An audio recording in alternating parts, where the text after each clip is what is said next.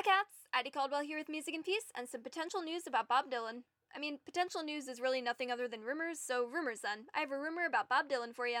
I saw some talk on the Bob Dylan subreddit about a potential new album release, and I couldn't find the exact post, so if anyone knows what I'm talking about, feel free to give me more information in the comments here on ykyz.com. But I do remember someone saying that Bob Dylan was expected to be releasing a new album sometime in the future.